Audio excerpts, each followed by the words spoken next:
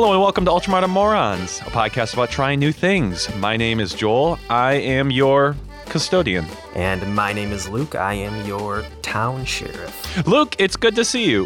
We had a bit of a different episode last time, and this one should be fun as well. Have you done anything new recently? Have you tried some stuff, gotten up into any mischief? I actually have. Oh, great. So 2 days ago, from the time of this recording, I was actually hit by a car while going through an intersection, driving through an intersection. Oh, okay.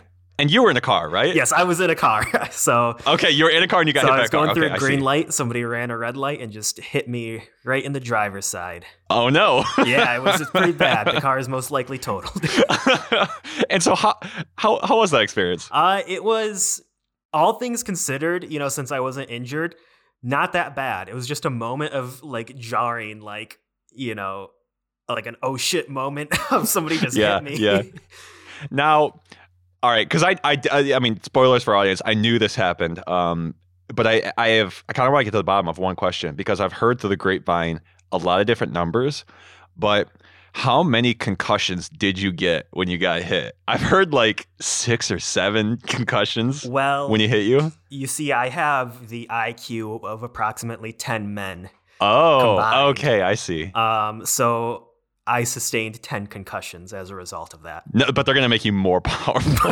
But when I'm through all of it, I will be a god among men. It's like COVID, where the antibodies are like better than the vaccine. Your brain, your neurons, after going through 10 concussions, are just firing on all cylinders. Oh man, with the adrenaline after being hit, man. Yeah. I'm kind of disappointed I didn't try, but like I felt like I could have lifted my car.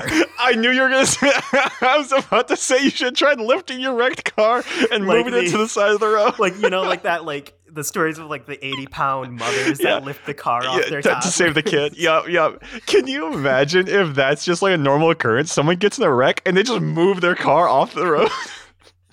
Yep. Pick it up over my head and throw it at the other car that hit me. And then the guy who hit you. Okay, that's my next question is who hit you? I don't know. I actually never talked to the people that hit me.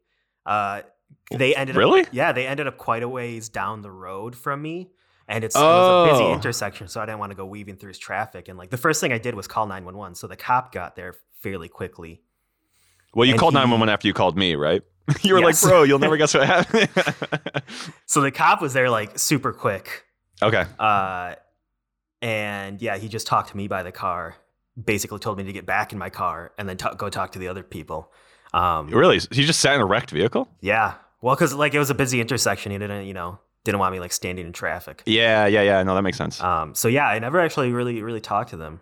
They never came up to, there was a time like where we were closer, but I was kind of waiting for them to come up to me and be like, hey, sorry, I ran a red light. Yeah. Or like, hey, I just hit you driver's side. Are you okay? You know what I mean? Yeah. You could have been like unconscious and they're just like, cool, just sitting down there. That's crazy. Two bystanders came by. They stopped right away and made sure I was okay. So I also talked with them right after. Okay, so there is some good left in this world. And then by the time I was like done talking with the bystanders, the cop came and then, we all gave our testimony.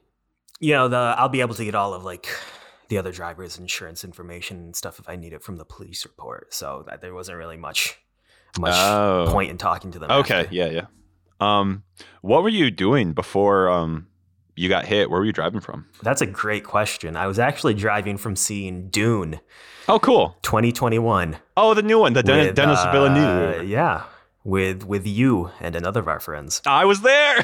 Big plot twist. Okay, actually, obviously this was our segue into talking about Dune. Yep. But one thing I also want to say more directly what I was doing, because when I got hit and I was going through this intersection, I was getting off the highway. Okay. And I normally would never get off that exit to get home from where we were coming from. Yeah. But the reason I got off that exit is because I wanted fast food because I was hungry. Because I was like rushed for dinner to see Dune. Yeah. So I was like, like some like McDonald's chicken nuggets sound good. So I was on my way there. Icarus flying too close to the sun. Gluttony was my downfall. No. Shoot. Man, so basically you deserved it. I deserved it. Yeah, that's too bad. Yeah, I'm paying the guy who hit me. Yeah, right. Of course. You're like, hey man, I was going to fast food. Like you just hand your wallet to him. Yeah. No, but Dune. That was like you said, that was all a very long segue to get to the meat of this episode, which is the UMM review of Dune 2021. I like it. Yeah, I think I just said Doom. Dune. It's the concussions. They're saying that Doom with Dwayne The Rock Johnson from the 2000s or whatever that movie came out. What'd you think of Dune? Or Doom, whatever we call it. I thought it was really good. Same. Overall, just throwing a number out right away, I would give it 8 out of 10, I think. I think I would tend to agree. I might go higher, 8.5 or 9. I would not go higher. Explain. Firmly at 8. Please, say more. I had maybe 2, maybe 3 issues with it. Okay. That, caps it at 8 for me. One is that it was so obviously just a part 1. Like there was no attempt to make it its own story. Like there was no story arc of its own of like a conflict and then resolution or whatever. I mean, I guess maybe there was a little.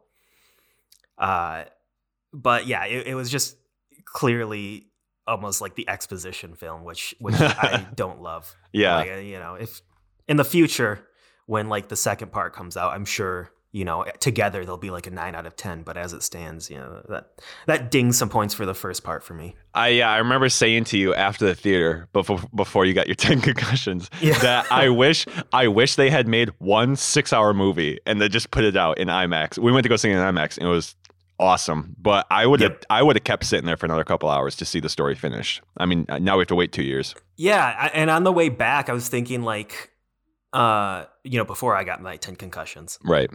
Last time I'll make that joke. But on the way back, I was thinking like if it would have been better as like a mini series, but I'm like, nah, because it would have been the opposite problem where it would have been drawn out over like 6 seasons and it would just never would have ended. Yeah. Yeah. So I guess 2 movies is fine. I think I like the way they're doing it. The only thing I could see it being improved is if they had shot both movies back to back and then they would release closer together instead of having to wait 2 years. But that's really just a minor complaint.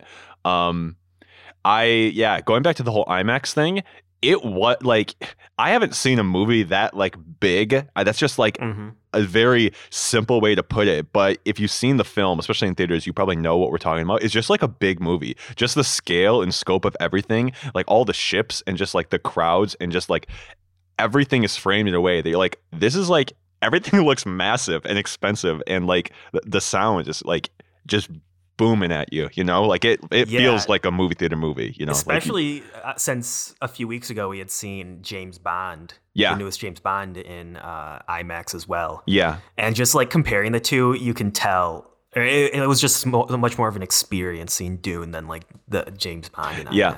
James Bond, I could have seen in a regular theater or honestly probably could have just watched it on my laptop at home. But Dune, like I'm really glad we caught it in IMAX because, I mean, it's on HBO Max, so you can stream it at home if you want to, but it's definitely worth seeing in theaters if you can.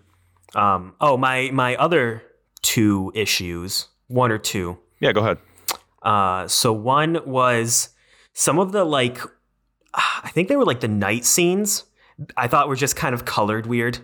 They just like I just couldn't really tell what was going on. I don't know if that was just me. I can't think of anything specific, but there were just some like darker scenes where it was just kind of like it didn't look like nighttime. It was like this weird, like maybe like a green hue or something that I just wasn't a huge fan of. Interesting. That was just personal taste. I didn't notice that personally. I didn't have a problem with it, but I mean that one, I can't say you're wrong. Thank you. Thank you for agreeing. What's your third complaint? Maybe it was just 2. I'm trying to think of my third. Oh, wow. That actually sounds like, that doesn't sound like too bad then. Considering that I think everyone agrees, everyone who sees the movie is like, yeah, it's clearly like the setup of the story. And according to the book, which I haven't read, the story gets interesting when this film ends. You know what I mean? Like the story kind of starts. And yeah, I mean, everything else is like I thought was spectacular. Definitely worth seeing. Yeah, definitely worth seeing. I mean, 8 out of 10 was really good. Oh, that's true. Yeah, no, definitely an above average movie. I agree, and I will add nothing else. No, it definitely had the feel of like a blockbuster, but like more. The movies are back. Makes sense. The movies are back, baby. The movies are back. It's been 20 months. It's been a while. There's been this something from some immune disease thing or something. But now the movies are back, and I can't be happier. It'll be interesting to see once the second part comes out. If I'm predicting that my overall rating will increase. Yeah. Assuming the second one's as good, together they'll probably be like a 9 out of 10 for me. Well, I mean, I don't have anything else to say, Joel, if you do. Nope, I've said my piece. I think I've put my opinion out there, and I'm ready for the hate I get online. As have I, and the pain relievers the doctor prescribed me have been making me very drowsy, so I'm about to fall asleep. So I think it's time to sign off. All right, so I guess we'll probably get back to the regular format or some sort of like return to format for the show soon. Eventually, it's been a different couple episodes, but we hope you enjoyed them. You can follow us on Spotify or Apple Podcasts or anywhere podcasts are found if you want to catch future episodes of the show. And we have a Twitter, right, Luke? They can find us on Twitter? They can find us on Twitter, UMM Podcast. If you want to see more hot takes like the hot takes for, like this, our movie opinions, head to our Twitter. Or just a bunch of Trump retweets. We don't get very political on the show, but on Twitter, it's insane. We're like pundits out there. We're like talking head global pundits. Okay, see ya. All right, we'll see you later. Bye.